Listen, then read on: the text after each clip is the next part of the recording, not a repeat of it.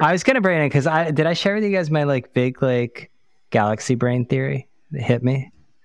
So I think this whole Twitter thing that he's doing, it's all a ploy, because what he's really focused on is he thinks he's the only person who can lead the charge of humanity against AI taking over us. And that's his main goal. And he realizes that the only way that he can do this is to take over politically, and he has to play by the old system. And so he saw how Trump did it, and he reverse engineered it. He doesn't believe any of this stuff, really. Some of it he believes and stuff. But his main goal is to get political power so he can be in charge, and he's the only person who can lead the fight against AI. So Elon Musk is Sarah Connor from Terminator movie. Yes. Algo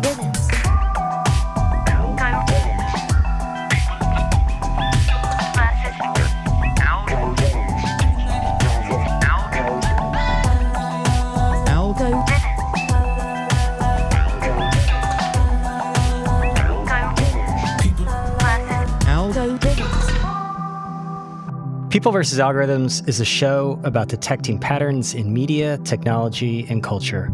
I'm Brian Marcy, writer of the Rebooting newsletter and a podcast of the same name. And each week, I'm joined by longtime media executive, investor, and advisor Troy Young, who writes the People vs. Algorithms newsletter, as well as Alex Schleifer of Universal Entities. This podcast is produced by Jay Sparks of Pod Help Us. We're closing out the year with a series of conversations that look at the trends that will define these very patterns in media, technology, and culture in the year ahead. This week, we start with what else? Artificial intelligence, which has obsessed us for the last several weeks. You know, for all of the obsessiveness that we have online about SBF and Elon, the most important moment of the year might just have happened at 2:38 Eastern on November 30th when Sam Altman tweeted, "Today we launched ChatGPT. Try talking with it here." And he included a link to the chatbot, which uses artificial intelligence to spellbinding results. Using ChatGPT is a holy shit moment, and tech hasn't had many of these holy shit moments over the last several years. And that might be why its leading figures seem to be spending a lot of time online picking fights and insulting people who aren't libertarians. But ChatGPT, it should be said, is just a test project. A more sophisticated version is coming. And looking at AI like ChatGPT and other tools like it, you start to realize that you're looking at the Michael Douglas on the beach holding that massive cell phone in Wall Street version of this technology. And that's both thrilling and scary. And I think 2023 is going to be the year where we both fall in love again with the magic that can be technology, but we also confront the very immediate 30 questions around topics like misinformation, the nature of ownership and copyright. And oh, by the way, will those of us who have mostly typed words for a living have to be retrained to do something else? There are also the grand existential questions that will come to the fore, like, is this going to replace us all? This week, we consider people versus AI.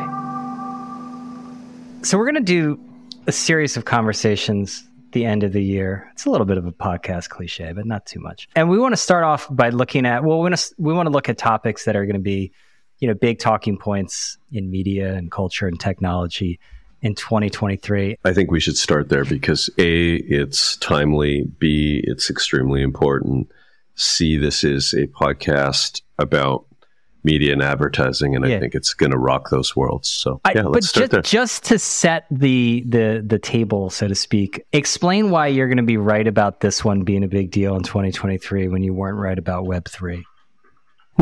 Well, I mean, I think it's too early to call the Web3 one. That's how you know someone wasn't right. There's it's too early. I was listening to a podcast with, what's his name, Draper, the venture capitalist. Oh, yeah. He's got his own university. He's very bullish. He continues to be very bullish on Bitcoin, as do I, by the way. So I think it's a little early to count that one as a... Okay, fine. But AI, I'm agree. I think, Alex, you do agree that AI... By the way, Brian, for the record... Shit. No, but you were on the Web3 train with me. And no, I'm completely blaming you. You and I, in fact, did a project together to help a company understand how to become a Web3 publisher. To build a media brand around the idea. So I don't know what you're talking about. I was always skeptical and cynical about all these weirdos. My answer to that is not that interesting. I think it's more nuanced. But, I think it's all going to be, the money is definitely going to flow into AI. Yeah. Well, I think AI is a good starting point, Brian, if that's okay with you. But wait, like, Alex, I want to talk more about that, because it sounds like you're saying, because you're our Silicon Valley representative here, for better or worse. And obviously, Silicon Valley needs a new thing. They can't just spend all of their time on culture war stuff and content moderation on social networks. Hold my beer. This does, though, at least from my perspective, like, I have not had that many holy shit moments with new technology advancements really since, the iPhone. This is, it seems like it to me, but do you see evidence that this is like another like bubble that's going to be constructed? No, I think Web3 and crypto was somewhat of a distraction where I don't think the technology is going to go anywhere. I think it's just going to become part of the plumbing, but it's not like you could see, you saw a lot of the crypto stuff and say, okay, here's a bunch of use cases of shit we couldn't do before, or things we're going to replace with this, right? It was a lot of interesting technology without a very coherent vision of what products you would create off them, if that makes sense. Like, sure, there'll be things that are created with crypto that you couldn't do before, but it's not the same thing as, the first time you sent an email or the first time you typed in a web address, right? It was never that. Or even the first time you had code running on the web with JavaScript, right? I think this marks the kind of the start of the real next phase of the internet, and it's going to, destroy a lot of value. It's going to create a lot of value. There's going to be thousands of startups. If you could start, all of a sudden you could start things like Uber or Airbnb when Google Maps came out. Imagine the amount of startups that were just invented out of thin air with this GPT chat. All right. So it's like a typical Silicon Valley story. Like, this is like a quote unquote game changer. At the same time, it's going to be pretty easy to put like AI plus some other concept and raise a bunch of money, because that's how it all works. There's going to be a lot of stupid shit. All right. I'm raising for my AI B2B media company. You want $20 million? Just put AI and a couple of words together. All right. That's a little cynical. Troy, you're known as, the techno utopian of this group. Mm-hmm. Mm-hmm. So you like to comfort the powerful, afflict the afflicted. It's true. I do like to cheer for power. I don't know what you're asking me, but I do think it's I think our audience would appreciate it if we could reflect for a moment on what the impacts will be, a year, 2, 3, 4, 5 years out on media, specifically media, and obviously it's relative advertising. Because a minute ago, I started to write a list of them, of the things that will potentially happen on account of AI. And it started in a meeting I had today. And I was thinking, I was talking to a guy that ran digital for a small media company. And, he was struggling with, they're in 20 markets and they have a very small editorial team. And they're struggling with the shift from, a kind of print-centric to a digital-centric business, and not having enough investment to compete meaningfully on the digital side. And I was just, chatting with the guy, and I was like, well, he doesn't really have a choice around AI. He has to do it. And it occurred to me in that moment that understanding, playing with, building AI into your processes as an editorial organization will become as important as, say, any other practice that we built over the years, whether it was doing social or, creating content for Google. People that use AI in smart ways will have an advantage. And it will therefore force everybody to understand what it means to their content creation process. So just to make that, make it a little more specific, when much of the content that's created in our world is very, is pretty basic. Like, there's lots of points of view and perspective and all of that, but a lot of it is service oriented. Whether that's, how to get a grease stain off of my shirt to, what to do with a screaming baby, and AI is perfectly good at writing that kind of content. And so we've seen that, and we've all been surprised by how shockingly good some of the responses coming out of the OpenAI chatbot are. And people are going to figure out, I mean, it's really interesting to think about what the consequence of this is, because much of what was created by humans in editorial organizations can now be created by a robot. So it's going to happen. And so if that's the starting point, a lot can be created. So what does that do to the people that used to do that? Where's the value now? And I think that's worth us discussing. Can you react to that, Brian? Well, look, I mean, this is called people versus algorithms. So this, we're probably going to end up framing this as people versus AI. I am hopeful to some degree that this is going to augment people and not actually replace people. I think it's going to replace a lot of rote work. But I look at other times where automation technology came in, and programmatic has not replaced. It's replaced some sellers for sure, right? But like, I go on Seller Crowd regularly, and like everyone's always looking for ad sellers. And maybe this will be a little bit different, but I think next year it's going to be who's going to be able to harness AI to augment, to be more efficient. And it's also going to be the year of a lot of hand wringing that like, oh, this is the end of creativity and whatnot. But generally, I don't think that it ends up being that way.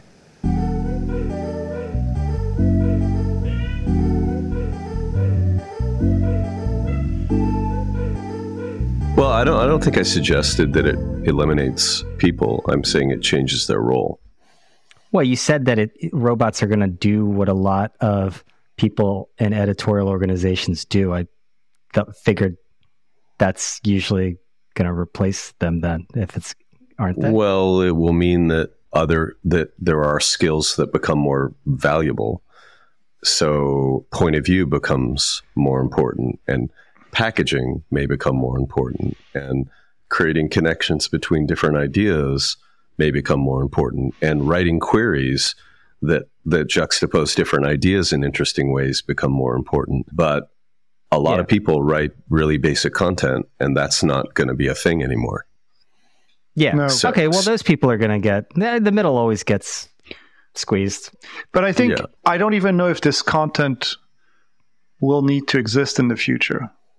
And so that's another way of looking at it, Alex. I think that's a really smart way of framing it. Because this service content is not going to be done by publishers. It's going to be done by ChatGPT and all the other ones, right? And I think it's going to, I think it might actually, optimistically, I think it might break a lot of the things that are currently really wrong with the internet. So it'll definitely break the UX of the search engine plus ads.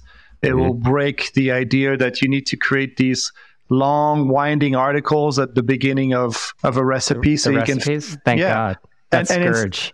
And instead, it will force, nobody will tolerate a UX that has all these, kind of gaps in the information, and will want the answer to be pulled out. So my guess is that there will be, in the next couple of years, there will be a flood of AI-generated content that will break everything. And it's going to be messy and weird next year. Oh, super I think it will be like very...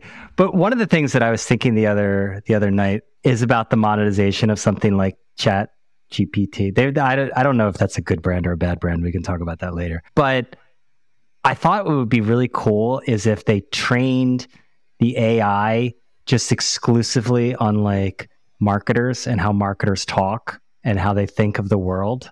And so like the ads will be like a marketer robot, like their view on the world. I haven't totally fleshed it out. Where would you even put that ad? I think there's like we were talking about Taboola the other day. How do these things work in a world where you ask an AI for information? Oh, they're fine. They're fine. They're titillating. It's titillating. Well, hear me out. There's really three ways that you can access information on the internet, right? You type in a destination, right? And that could be you type in CNN and then you click your way into a link. You search for an answer, like how do I do X? Or you stumble upon it across some form of feed, right? And I think a lot of these kind of imply that you can kind of feed ads into whatever flow you have, because the flow is bumpy and messy and slow, right? But if the box is just a box where you ask something and you said, tell me the news, give me this recipe, blah, blah, blah, then there's less kind of meandering around and less space for things like Taboola to exist. I think this is an existential threat for them and for Google. Because even if they have more of an existential threat for Google. Oh, I don't know. I don't think we will tolerate. I think users are going to get used to getting answers and will not tolerate the mess that exists today. Yeah, I guess it's so obvious the disruption opportunities for competitors of Google, because it's pretty easy now to completely disrupt their business model. And I think that I don't really know what goes on in Google when they're trying to figure out what. I mean, they could have been more disruptive themselves, but I think have been very careful on account of pressure from regulators and antitrust folks, et cetera, because extracting information from articles and returning it inside of the SERP, the search response page, is a pretty easy thing to do. And they've done it with weather, they've done it with movie listings, they've done it with sports scores, they've done it with lots of things. And so increasingly, they call it something, it's called the Google box or whatever the box is at the top that gives you now that is the response, right? For the most part, it doesn't have to be a pointer. Yeah. It can actually be the answer. And so lots of people are going to take that opportunity to try to innovate around how you package information up in response to a query. And it's going to, obviously it upends the Google business model, and it's going to be really interesting to watch. Yeah, but like, not to be all conspiracy GAnon here, but like, they probably have one of these sitting in the garage, right? Like, I just do not believe that this existential challenge that they were not working on this and just decided it's true, but that's the point I was making, Brian. That's the point I was making, because even if they had it in the garage, which they needed to still point you to places on the internet for two reasons. One is it was part of their business model. The second is the more they do to pull value from the people that they're pointing at, the more they're going to face pressure from all kinds of people that they're overstepping. Maybe it's because I'm a designer, but I think everything is user experience at the end of the day. And I can guarantee that Google has something with DeepMind that matches or even beats what ChatGPT can do. That doesn't matter. The main thing is that they're going to be forced to change the flow of search. Yes. And they won't be able to shove ads into it. It's as simple as that. Or they'll need to find a new way to shove ads into it. So next year is the biggest threat to Google since, what is their, I'm going to check. Has their stock actually been impacted by? I don't think so. No, not yet, no. It still prints money. I think Ask.com was destroyed by Google, and now Google is going to get destroyed by whatever this next version of Ask.com is. Yeah. We got to have Jim Lanzone. Jim, if you're listening, you got to come on and talk about like Ask.com. Yeah. And the long fight. So I think we can check the box on the Google's going to face new challenges thing for next year. I just typed in a query into GPT-3 or into whatever it's called, Ask GPT. It's a better name than Chat. Write a review of the iPhone 14 in the style of the great Walt Mossberg, who is, if you're old enough, you'll remember he was the sort of straight talking with a little bit of humor Wall Street Journal technology critic reporter. Yeah. And I always loved Walt Mossberg. And it was amazing. I got the response back, and it was a clear 3-paragraph review of the phone. It's going to be interesting in generative art how people that have a distinct illustrative style, for example, are like, hey, wait a minute, you're instructing the robot to make something that is influenced by my work or my IP. Increasingly, you're going to be able to write in the style of a New Yorker article, or write in the style of, an individual. And is that protectable? Is that something that will, change how we think about intellectual property? Brian, you spent the week making fun of the buried lead in the New Yorker review of Puck.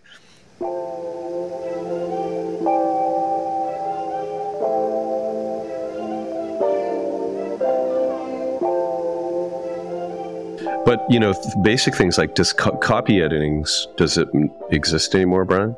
If AI can correct Alex's code, No. it can certainly... I mean, Grammarly itself, started down the road to copy editing not mattering anymore. And I like copy editors. They're all very strange people. Like almost all of them are strange because they obsess over some, small little, very technical thing with language that doesn't really matter for the most part many times. But, they've always been the first to go in editorial organizations when you're making cuts. I remember we did a anonymous Q&A with a laid off copy editor, and it was basically about that. So yeah, it's going to replace a lot of functions. I have no doubt about that. One of the things that I wanted to talk about is the impact it will have on culture. And maybe it'll be minimal in 2023, but I think one of the parts that I find interesting is this could go hand in hand with ending the sort of culture war of tech versus whoever they're against and stuff, because the anti-tech sentiment that they claim exists, and maybe it exists in some, this is one where I feel like people they're excited by it. They're scared by it, but just about everyone who I've talked to about it, and it comes up at dinners all the time and stuff, and that's fine in some circles, but I'm sure that's the case in many other circles, is people are excited, and I think it's been a little while that people have been, regular people outside the tech industry or people that get rich off of tech, have been excited by a technological development. Holy shit, we're seriously living in the future. We haven't had that in a while. Why do you think people are excited about it? Because the first time you use it or experience it, you're like, I can't believe that a computer can do this. When was the last time you had that feeling? I don't have that. I sort of take stuff that I wouldn't have taken for granted 20 years ago. You just take it all for granted. Something clicks whenever you actually use something for yourself and see it do its thing, right? The first time you might have heard about email, but the first time you sent an email, the first time you typed in a URL, and it kind of opens up a whole world of things you can do with this and how it's going to change the world. I think this is a moment where you realize that, a lot of the things that we felt that humans were uniquely capable of doing it's no longer the case. And you can kind of plot a line there. And that's why it's if anything gets people together, it's having oh shit, now we've got maybe we should organize ourselves a little bit better, because we've got this is whatever. True, it was Game of Thrones when they were oh, we're fighting over all these little things, the river run and whatnot. And there's have you seen this Night King? Do you worry about, someone made the point, I think yesterday, that, it was brilliant and amazing. You probably saw the documentary where DeepMind beat the, Go master at a very complicated game.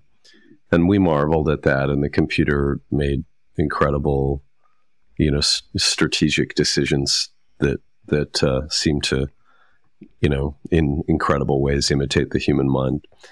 But the thing about Go is you can rank and rate each of the moves that are made as either being, either winning or losing. There's a mechanic in place that says this is right or this is wrong. And in generating text, in many cases, there's no right or wrong, right? There's no system that can kind of measure whether or not it's actually done its job. So it's interesting to me that how much opportunity there is for just a massive amount of misinformation, because it's not that perhaps that the facts are wrong. It's that the important things aren't highlighted in a way that someone who really understood the subject matter would highlight important things and their consequences. Yeah. So sometimes if you're looking at really complicated responses now, or with AI, it's it kind of got it right, but but it wasn't right, because it understand context sufficiently and it didn't appreciate subject matter like an expert would. Yeah. But do you think that this will lead to more? I feel like tech has been almost viewed as like politically divisive. Like, I just wonder whether or not this ends up becoming similarly divisive in that there's two camps. And you already see people like talk about algorithms. I think a lot of these like these tech guys on Twitter are like actually AI, because like everything is shoehorned into their existing program and it just spits out the same shit. Like New York Times is down. It's like, oh my God, like can anything like happen that doesn't just conveniently confirm what you've been talking about on your 6-hour podcast? But I just wonder whether or not that this ends up, I think it's going to be a little bit resistant to falling into the us versus them like narratives of tech versus media and stuff like that. Maybe I didn't articulate that well. Yeah, I mean, I guess your point is that this is that people, that a broad group, broad part of our population will feel optimistic about this technology. Is that what you're saying? I think that a broad group of people will be optimistic about the technology, but I think the technology itself does not conveniently fit into a lot of the narratives, for lack of a better word, that have been swirling around tech and its place within the broader society. Like, it's become very political between like this like libertarian techno utopian side that you represent on this podcast, and you know the rest of touching grass, so to speak. All right. Well, this is a great moment then, because we can now be we can now find common ground in our optimism around AI. I'm optimistic about it. I think optimism might not be the right word. I think it's definitely something, right? I don't know if it's going to be better or not. It feels like a momentous event, and it feels like media is going to be changed by it before a lot of other, industries do. Oh yeah. I'm going to wade into something here that I need your help with, because it's not clear in my mind, but I want to pull at it a little bit. So I guess beginning with 20 years ago with the internet that removed limitations on creating and publishing content, we saw, I guess, an explosion in the amount of content created and the number of content creators. And with social media, we saw, particularly when the tools matured, we saw the same happen in, say, for example, in video, where everybody became an editor, everybody became a video creator, and more of our lives became content. Everything kind of became content. And with that, a lot of content becomes less valuable in a traditional sense, where I think many content creators feel like if they create something, it ought to be read, that they're entitled to have an audience, and that that their content is worth something to either an advertiser or a reader, right? So that's kind of media, right? There was a cost to creating it, and there was a limit on attention, on distribution and attention. And so now steadily, and this is a moment of this is a real shift where content can just be created for that much less. And so much so that it's just kind of like literally abundance on demand. It's just like tons and tons and tons of content. And just like we're making this podcast, 20 years ago, we wouldn't have had a radio station. And I wonder how does that play out? Because it doesn't matter whether it's, storytelling via video or audio or text. There's more of it. It's cheaper. There's more people making it. And now there's people making it that aren't even people. They're robots. And so obviously it's going to place a premium on the human side, on originality, on new thought, on point of view, on all of that. But where are we going? All this stuff fits together, you guys, because basically that type of content that as little as, 5 years ago was considered to be innovative, and, BuzzFeed raised hundreds of millions of dollars around and built large audience and sold lots of advertising, is not valuable. We're on a path somewhere. And I'm just trying to get my head around, what does this mean to media? Like, what is media in the future, and where's the value? Well, I mean, like the value of a lot of media is probably going to go to zero over a long enough time horizon. Because I mean, at the end of the day, like I agree with Alex, like people just want good shit, right? And I think there's going to be something in the back of people's minds, like, oh, or actually, I don't think it. Like people aren't going to be like, oh, well, this is putting out of work some content creators. Like they don't care. They just want like good shit. They want to find out like the answer to their question. They want to like, you know, no publisher, no media company, no company like has some right to exist in perpetuity or to have their business model, you know, just continue as is. So unless like there's some case for government to come in and put onerous regulations on AI because they want to support a craft media economy. I mean, look, this is the same way Europe treats mechanized agriculture totally different, I believe, than we do. Is this right? Alex, you're a resident European too. He's a resident of lots of things.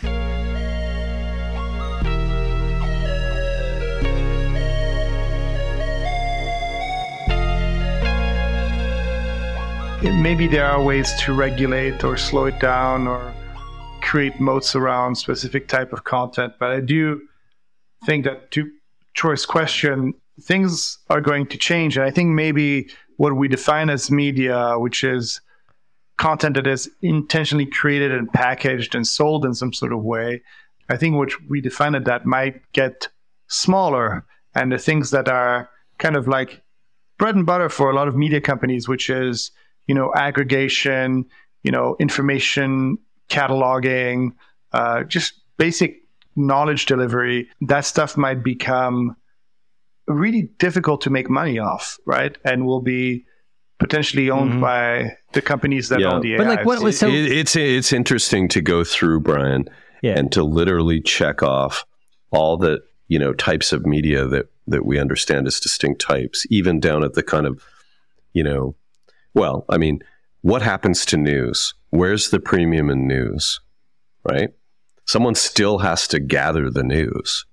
Someone still has to report on the news. The robots aren't going to report on the news. Although... I don't know if that's true.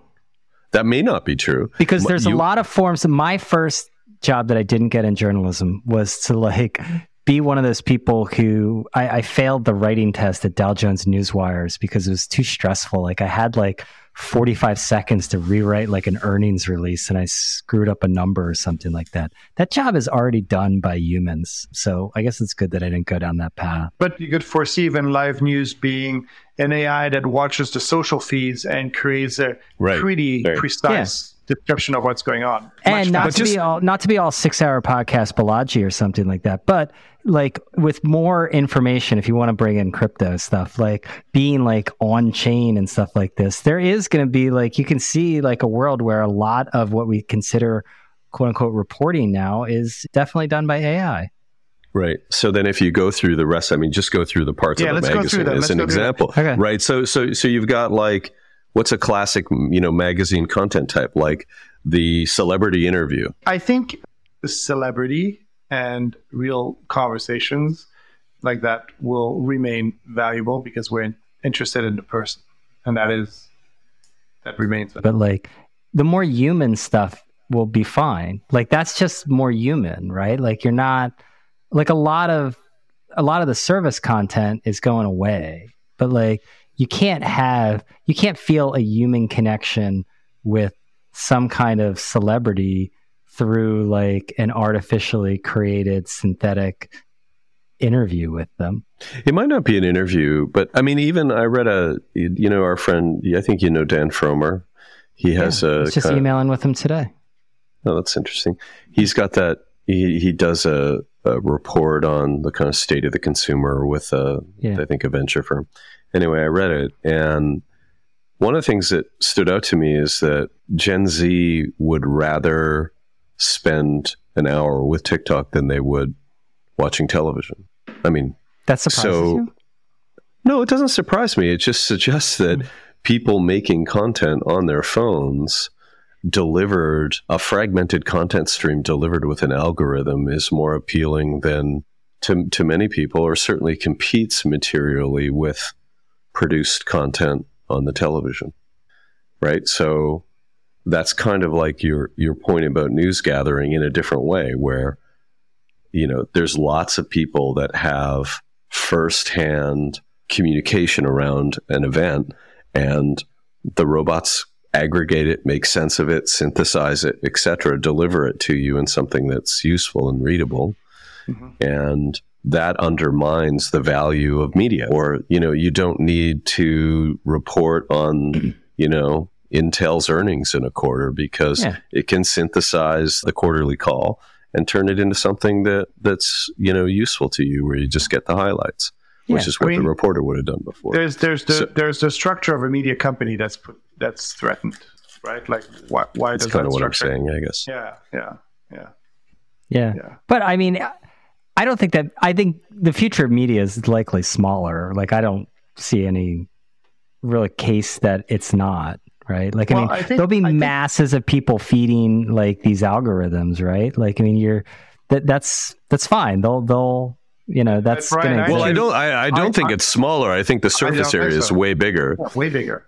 I think, Brian, when you say media, it's a little bit media organizations. Sorry, right? Like but companies. it's the same way. It's the same way as if you were saying the size of the media industry and its printing presses is smaller, right? Like, the industry is going to fundamentally change. I think media itself will be bigger than ever. It's just the models that the structures for media companies will need to change. There's less importance placed the size of them, or even maybe their access. I think there's going to be more and more reliance on individual contributors that sit outside the organization, and until the organization maybe even becomes totally useless. Like, why do I care if an AI scans the entire collective content that humanity creates every day, every night for me, and when I wake up in the morning, it just tells me, oh, here's something that Brad Pitt said in an interview that might be of interest to you because I know you like cats and he talked about cats. I don't even care that the interview with Brad Pitt likes cats? I don't fucking know. Or dogs. I think he's more of a dog guy, but you know, then it creates a stream of information that has all the bits and pieces of what I like, the same way TikTok does it with video, right? Yeah. I wonder, and on TikTok, I genuinely care very little for what the source is. You know, that's what TikTok has shown us. Right. Yeah. And that was the big breakdown in trying to make Instagram TikTok. Because Instagram's navigational model was about your friend network, images that you wanted to see from people that you knew, and video breaks that completely.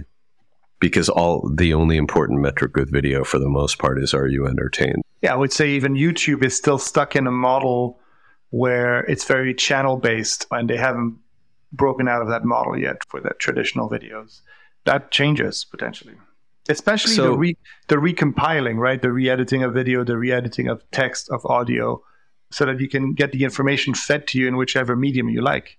You know, right now we're recording a podcast, but more and more I started listening to articles that are read out by an AI voice, right? I have Snoop Dogg reading all my articles. I can choose between Snoop Dogg or Gwyneth Paltrow on this app I use. And it's essentially a podcast, right? Do you like the way Snoop reads you an article? You know, it makes the news feel a little less fucking dire. Does he get a cut on that? Yeah. Yeah. Okay, well, that's good. Like, I mean, so that's like, it shows that you want to have like a human involved, even if like peripherally. Yes, I'm remixing all the content, right? Meanwhile, the Marxist communism movement has combined American nationalism with praise for another authoritarian leader despised by most Americans. China's Xi Jinping, alienating mainstream voters by racism. I don't know about his pronunciation of Xi, but it's good enough for me, man. Good enough for me.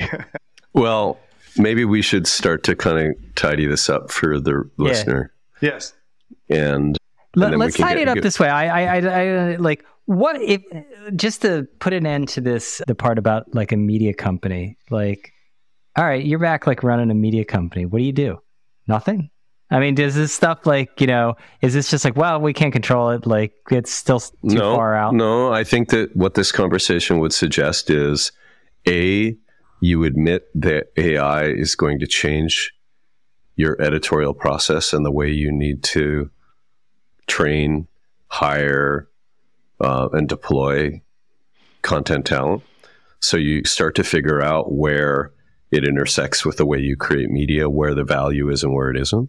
You probably change the way you think about what talent you need in your company. You probably lean towards building a network of really distinguished voices, which is something that's been happening for a while. I would say that you admit that the fight to protect the surface area of your media and therefore its value, for example, as a brand advertising medium, is completely gone. So you realize that for the most part, you deliver performance as an advertising partner or you're not creating value. I mean, that's just got to happen, right? The more media there is, the more pressure there is on performance as a valuation or a creation of advertising value. You probably try to look at the things you have, like what is super unique about your brand or your voice that enables you to train a data set or train a model and do something with your IP, like just like basically Snoop is taking his IP there and applying it as, a distinct kind of voice on top of other people's content. How could you possibly do that? And you probably look, Brian, at the same time to be incredibly lean, right? So that you're not wasting money anywhere. And storytelling, it's interesting what you would do as a production company or as a company that creates video content. That stuff is going to be more and more valuable, I think. The stuff that attracts audience, that's created by charismatic people that the audience wants to get close to. So you'd invest there. But I think it's going to be extremely difficult for a lot of people that created content in an old way around brands.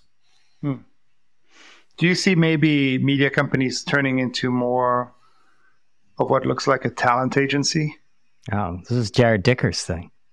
Got to get Jared in here. That's like the media company is like record label kind of thing. Right. I mean, I think it could like accelerate like the existing trends. I mean, it usually accelerates existing trends. I think if this thing hits next year during like what looks to be like a pronounced media recession, at least in the first half of the year, that's going to be tough. What is the content that you think the scale of a New York Times allows them to uniquely create? Forget distribution for a second, but what is something that the New York Times can uniquely create? I mean, they have the most reporters. It's like having the most engineers. I think that competitive advantage goes down. Yeah. I mean, having the most reporters is not going to be the same competitive advantage that it was before this all happened. Well, they'll put the AI to good use this week when 1,000 of them walk out in a strike. Oh, the strike. We're not going to get into the strike stuff. Good product. Good product. Good product. Good product. Are we doing good product? Good product. Yeah, I got a good product. What do you got? I'm not a germaphobe, but I got to say, every germaphobe says. I'm not a germaphobe at all, but I do get grossed out by lifting up a peed-on toilet seat, like particularly on an airplane. Yeah, and it's just gross. It makes me not want to lift the seat and just kind of aim and you can use your foot, but it's still gross. Yeah. So what I appreciate it. I noticed when I was on the plane this week that there are two sort of handy dandy tabs, one on each side on the side of the toilet seat that hopefully don't have piss all over them and make it easy to lift the seat up without touching the area that people soil. So I wondered why we don't have tabs on every toilet seat, these kind of tabs to lift up the seat that are off to the side where they're not getting sprayed. And I thought that's maybe an oversight of the toilet industry, that we should have tabs in our homes on toilet seats. It's a good product. I feel like Japanese toilets probably have this. I'm trying to remember. I've never seen them on Japanese toilets. I don't know why we refuse to innovate on toilets. I've also used one in Germany, I think, where you had a little foot pedal for lifting the seat, which is great. Yeah, that's a good idea really? too. Yeah. Yeah. Just a little pedal. Like, the way it's been used on trash cans for over 100 years, but on a toilet. That's smart. I like that kind of like old school, like automation. Like how Japanese like taxis, like they press a button that opens the door and closes the door. And that's what I always find Japan is like it's like the future if it was imagined in 1982.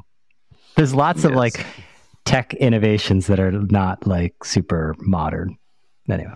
Yeah. I wonder how we can have an episode without us disagreeing about Elon. It feels like there was less energy there. He sucks the air out of the room even when I thought that was good that there was no Elon Musk. Yeah, I agree. I was going to bring it because did I share with you guys my like big like galaxy brain theory that hit me?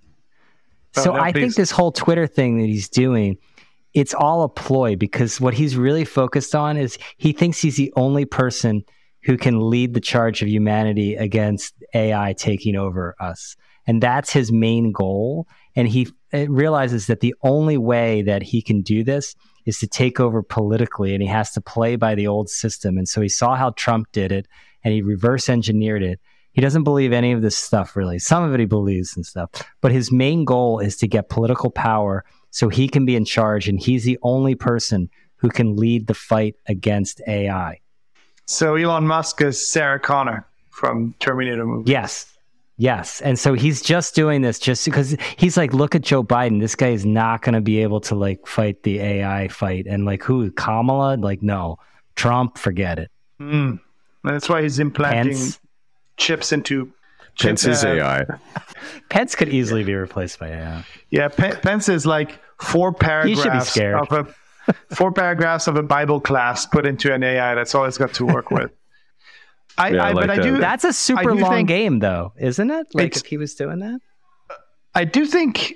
I don't know if there's. Yeah, that's true. But just speaking about Twitter for a second, I do feel that things like Twitter might actually become, and I've changed my mind about this, but it might actually become more valuable as the data set and the real-time data set will become hugely valuable with AI, and that could be. It could actually be the future of news. That it's something that's scanning Twitter, and Twitter can give or revoke access to whoever it wants. So it might actually be valuable to have, 300 million micro reporters, making news and that becoming the source. He might. Reporters have been using Twitter as the assignment desk for like going on like 5+ years at this point. Sure. But I think if this is a logical next step of eliminating the reporters who are doing that. But I think that that's an excellent point, Alex, and it fits in with this whole, idea that the aggregation is going to change massively with advances in AI, and Twitter's going to feed it. Yeah. And in it, its data becomes incredibly valuable and differentiated. So, what a great way to end a great episode. But it was a good episode. I thought it was great, man. It really helped me think about this stuff. And I think that I don't think you should be totally dismissive of the piss tabs because they're useful. Yeah. Is this Delta? This seems like a Delta thing. It was American. Oh, really? It was only in the first class bathroom. Oh, see, that's why I don't know about it. Economy doesn't get piss tabs. I premium economy. I do premium economy. Economy doesn't get them. I get complimentary upgrades on Delta thanks to my loyalty. All right, well, take us home. Except for the bullshit, like I get the upgrades on like the Miami flight because it's like 2.5 hours. It's a bullshit upgrade. You get like an extra 4 inches of space. All right, let's leave it there. This is a good episode. I like this. Next week, we're going to be... What are we addressing next week? Tease it. Alex, what are we doing? People versus what next week? Next week, we have people versus streaming. People versus streaming.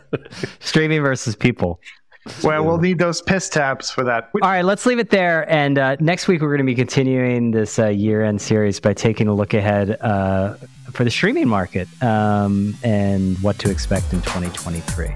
So be sure to listen to us then. Thank you, Brian. Thank you, Alex. Thank you for doing this. So fun. Thank you both. Big thanks to Troy, Alex, and our podcast editor, Jay Sparks of Pod Help Us. A reminder, please do send me your feedback on the show. You can email me at bmorrissey@gmail.com and to leave the show a rating on Apple and Spotify. And if you're using Apple Podcasts, please leave us a review there. I hope it's nice, and I hope the ratings are 5 stars.